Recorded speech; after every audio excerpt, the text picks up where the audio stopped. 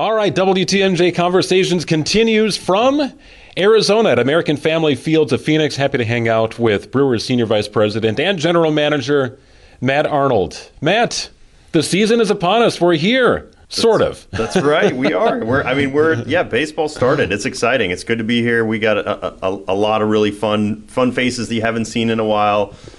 We've talked about everybody, right? And so it's great to have everybody in camp and ready to go. Yeah, I want to get into some of the prospects a little bit later in our discussion. I guess I wanted to start with you and try and figure out what has changed, right? You've been a general manager with the Brewers for a couple of years, going back to your most recent promotion. David Stern stepped down. You step into an advanced operations role. But what has really changed for you on the day-to-day? Yeah, I think it's just probably more of the same, I would say. And in a lot of ways, it's just having the continuity around me, continuing to engage with our staff. We have a staff that's been together now for the majority of us have been together for 8 years, working with Craig, the coaching staff, our front office staff. And so really it's just more getting on the same page with everyone and continuing the positive momentum that we've tried to build here for a number of years. So yeah, it's been great. Hopefully very seamless for everyone. I feel like we're off to a really good start. You came from the Rays in 2015. David poached you. That's right. What were those conversations like? You were in Tampa with a team that performed well, given its payroll, exceptionally well, and your opportunity with the Brewers became an opportunity. But how did it all play out? Yeah, I mean, those are interesting conversations, right? I mean, I obviously loved, I was with Tampa for almost a decade, 9.5 years, had a great experience there with an incredible people. You can see there, so many of them are now around the game leading other franchises. And it was really an organic phone call. David reached out for permission. That's just how it naturally works. And we hit it off right away. I had met him at a couple of meetings over the course of my career. You just happened to be at industry meetings together, had good conversations at those, and wasn't expecting a phone call, honestly, and got it. And we hit it off right away. And it was great when you have that kind of feeling where you have that conversation, you're on the same page with somebody immediately, just not just how they believe in the game, but how they are as a person.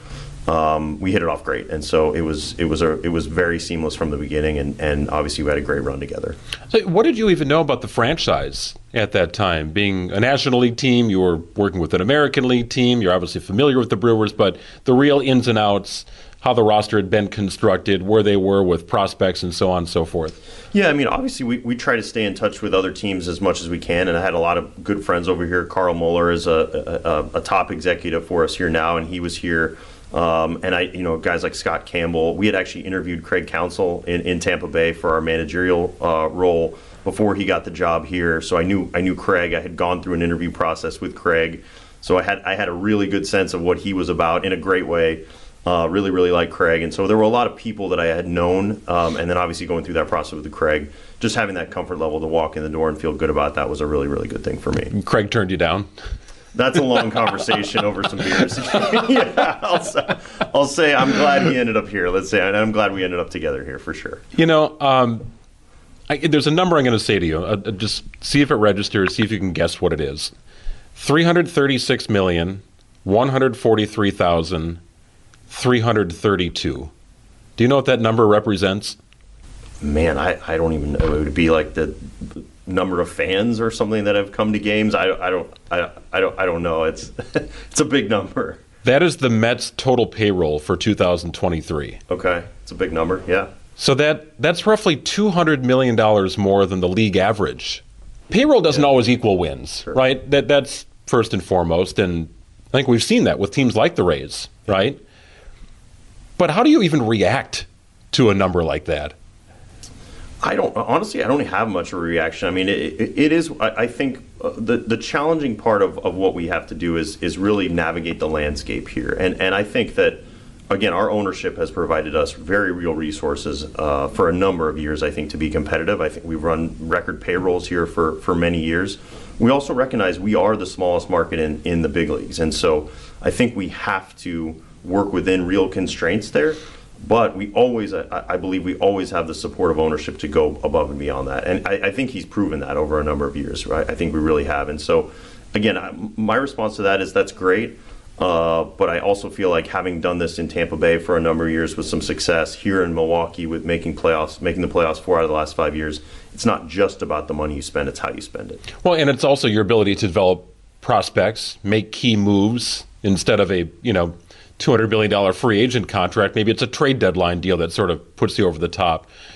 Do you feel like you almost explore more channels or different channels through the process of building a roster? Yeah, I do. I think that's right. I mean, we have to look under every rock, nook and cranny, and it's a credit to our staff. It's a credit to our scouts. I mean, we're doing everything we can to try to find players everywhere, and that starts internationally and leads to guys like Jackson Chourio, right? And so those guys end up becoming, knock on wood, the top prospect in the game, and then hopefully flourish. And now we're seeing the fruits of the labor that we've put in, where now you're seeing guys like Sal Frelick and Garrett Mitchell, Joey Weimer, Bryce Terang. These guys are showing up now and following already what we believe is a good group of players and just continuing that. And so absolutely, I think we have to invest in those spaces, and I think we have. The names that you just mentioned, I was talking to Craig a few weeks ago about it, and I asked about those guys specifically. He said, go get their jerseys. He's like, I'm telling you, get their jerseys, right? So something has clicked in Craig's mind that leads him to believe that there's a long runway for the players that you mentioned, not to become average major league players, but potential stars. There's always a risk associated with prospects, right? But how do you know when it is time to, pull the leash and say, go, just run. Here's the opportunity. No question. Yeah, a lot of it is the opportunity, right? And some guys will just knock the door down and you know it immediately. Other guys, look, it's a conversation, and sometimes it's objective with our data, and sometimes it's subjective when you're talking to a coach, you're talking to his teammates, you're seeing how things are going for that player, because there's things sometimes off the field we don't always know about. So it's a combination of how to pull all those together that presents that opportunity for that player. But oftentimes, they'll show you when they're ready, and a lot of these guys are clearly knocking on the door and ready to go. Payroll in the NFL, you're capped. Payroll in the NBA, there's a luxury tax threshold. There's really nothing governing what happens in baseball. Is that a good thing, or do you think baseball would benefit from a salary cap in any way? Look, I think parity is good for the game, is what I would say. And so I think when you start to get into extreme cases, it does make it challenging for the smallest markets, certainly. So I think parity is good for the game. When you have just a juggernaut team, if it happens to be on an East or West Coast, it doesn't matter, or Midwest, wherever, it's about having games that are competitive. And I think if the game, it's all about baseball, right? And so if you have games that are determined by how much a team is spending, then people are going to be disillusioned by that. And I believe that we still have put out very competitive products here in this game and in the sport, because we do believe it's a very equitable game, and I think that is important for this game going forward. Yeah, 3 totally different models, but I would argue in all 3 sports, you're not seeing the exact same teams every year win championships or even make up the playoff field. Right. Yeah, and I think it's it does feel like, given the fact that there is no salary cap in our sport, it does make it harder to sustain competitive windows. And fortunately, I've been able to develop and be part of teams that have done that, both in Tampa Bay and here as well. And so again, we're never going to make excuses about resources. We do believe we have the resources to compete, and I feel like it's shown up on the field for the last several years. Yeah, Matt, the arbitration process is also very unique to Major League Baseball. Who do you think benefits the most from that, or does it vary case by case? It's such a different sort of deal. Certainly, yeah. There are a ton of ways to solve for that, right? And again, that's something that's negotiated with the owners and players at the start. Do I think that's the best process? Certainly not, and that's probably another whole other conversation, honestly. I don't think anybody loves the process, right? But it is what we agreed to, and so those are the parameters that both sides have agreed to. We have to go through that process. It's never fun. We try to get in front of that and have very candid conversations with our players, our staff, et cetera, on what that should look like. And look, it's just part of how we currently operate in this game, and so that is something that we have to navigate with some of the ramifications that come out of those conversations. Does it help a smaller market team in that you maybe get a few more years of player control if you don't have the freewheeling spending ability of the Mets, for example? Yeah, it certainly does, right? It gives you just the extra years of control that you have to negotiate through that arbitration process over the guys that qualify as a 2+, 3+, 4+, and then the 5+. You do have the control of those players to have those negotiations, so it does give you the benefit, but you have to have those players before they get to those points. You have to draft them well, you have to develop them well in order to get to that so that you want to keep them in your organization. Hey, Matt, coming up on the other side, I want to ask you about the anatomy of a trade and if some teams are just easier to deal with than others. More with Matt Arnold, Brewers General Manager and Senior Vice President, right after this on WTMJ. Talking with Matt Arnold, Senior Vice President and General Manager of the Milwaukee Brewers. He came from the Tampa Bay Rays. He had some other stops before that. You're not the only person walking around here that has some Tampa Bay roots, right? It's interesting walking through the clubhouse.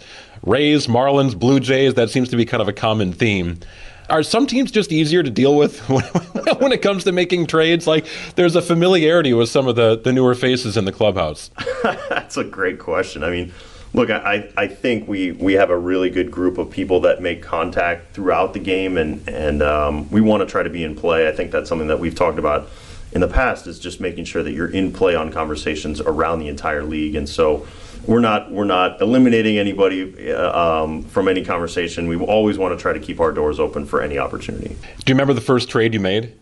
The first one that you actually signed your name on, the paperwork? Wow. I guess when I was here, I think our first pickup was Junior Guerra, and that was a waiver claim, I think. And so, man, it's been several years, but yeah, those are. I mean, look, our names are on all of these, right? And so that's something we don't take lightly. I mean, anytime you have your name on a player, you want them to do well, and so we're pulling like heck for these guys. We're big fans, just like everybody else, and we want these guys to be great. I think the first trade that I remember when David was hired was Manny Pena and K-Rod, Francisco Rodriguez. That's right. And then somehow K-Rod ended up back with the Brewers like 2 or 3 other times. Right. And then he stepped on a cactus at spring training. Yeah, Manny did a nice job. Manny did a heck of a job for us here. For a lot of you, caught some big games. Are those nerve-wracking? Any trade, right? Any trade. Like until the point where it's actually signed, and then, by the way, the players you hope you traded for need to perform. Sure. Like, how nerve-wracking are those deals? They're, I don't know if they're nerve-wracking. I mean, look, you wanna do well in all these deals. I think it's also important that you do deals that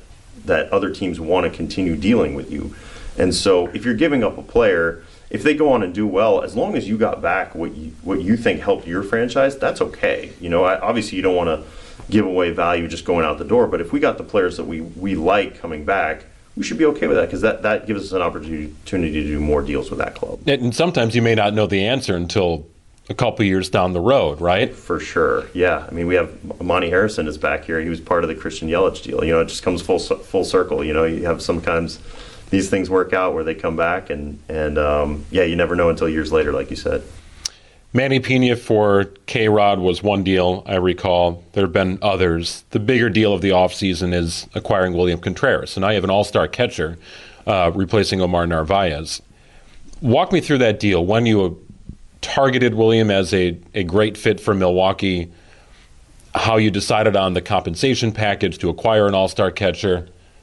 Can you walk me through the anatomy of that deal? Yeah, wow, certainly. So, I mean, obviously having William on our radar for years, well before he came into even conversation of being available, scouted him, had history with this player, knew about him. Obviously, had his brother. We had seen quite a bit here in our division, so had admired him from afar. And then you kind of walk into our offseason, likely seeing what's going to happen with Narvaez and where he's headed via free agency somewhere else. And so, look, that was something we needed to address.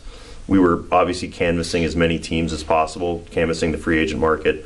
And then you end up having these conversations that sort of organically come together with certain teams trying to access certain players. And obviously that turned into a very unique three-way where you could tell one team was trying to access Ruiz potentially to flip him to Oakland in this case, and then just trying to connect the dots on how do we access the players that we want.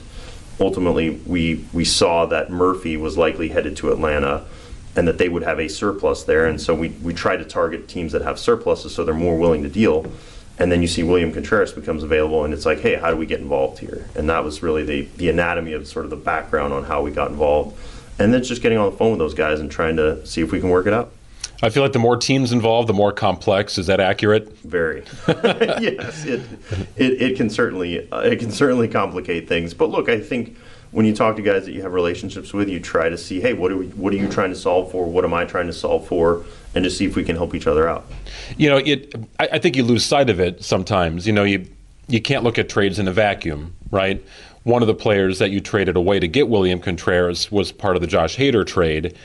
And when you assess at some point whether you feel like you got the better end of that trade, well, now you have to make sure you add the all-star catcher that was acquired, along with Robert Gasser and some of the other pieces, right? So you may not know the answer to that question until a little bit down the road. That's right, yeah. And these, like I think we talked about, they're sort of these trees of these trades, and hopefully those continue to grow over time. But certainly having the long view on those types of deals, I think, is really important. Like you said, it's just constantly trying to see how did we do in this deal? Like, what happened? What are the ramifications of the franchise? You always want to try to assess how you did in every way, and so that we can just continue to improve overall. You've always struck me, Matt, as just engaging, calm, personable. I've always enjoyed talking to you. Are you always that way on the inside? Right? I mean, are like the Super Bowls bouncing around sometimes? What gives you that level of anxiety? Yeah, I mean, look, I think one of the things that resonated for me, and I was talking to Craig about this, was just having it. It's not, none of these things are about me. It's about the Brewers. And so, like, when you just make it about what this is and how much everything that we do means to other people, it really takes the pressure off of you in a lot of ways, because it's not about just one person taking all the shots like Allen Iverson. I don't need to do that. And so it's not about me, it's about everyone here, and we have a great group of people, and that's something that really resonated with me. Was more about the people, our community, what our team means to this city. That means a lot to me, and so it's refreshing in a lot of ways, because you feel like you have that kind of support from a lot of people. Well, and you've chosen to make this home, right? I mean, arriving in 2015, David was a little more of a front office operations face, if you want to put it that way. You're now in that role and certainly very comfortable with it.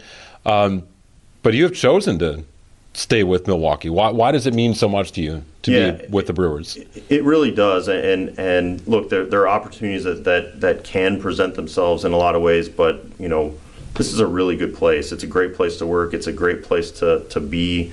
I love the city. I've lived around the country now and worked for other teams, not always by choice, right? You just happen to go where the job takes you in a lot of places, and just found myself really liking Milwaukee and really enjoying the people, whether it's our neighbors, our friends, the community, my family. It's just a great place to live, and I really, really like it here.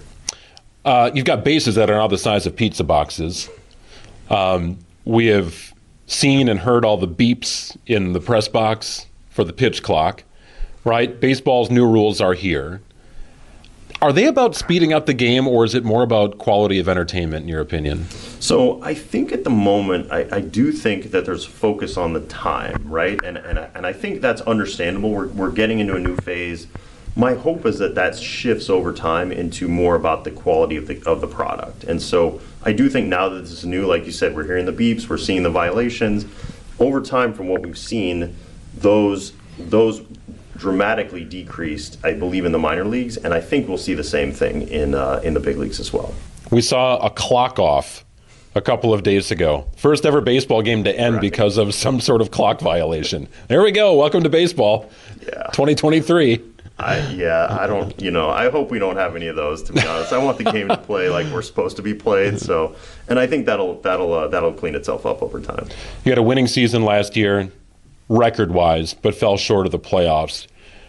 Do you look at things black and white? Is it pass-fail, or is it we had a good season, we just fell a little short of our goals? How do you digest it?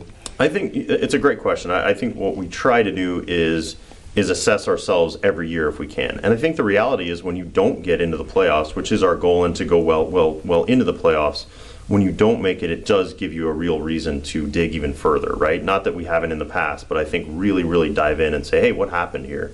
How could we improve? What are the ways that we can challenge our staffs, challenge ourselves to just continue to get better? And I think this has given us that opportunity. Final thing for you, Matt. I know it seems like a 365-day a year job, but how do you get away? How do you decompress?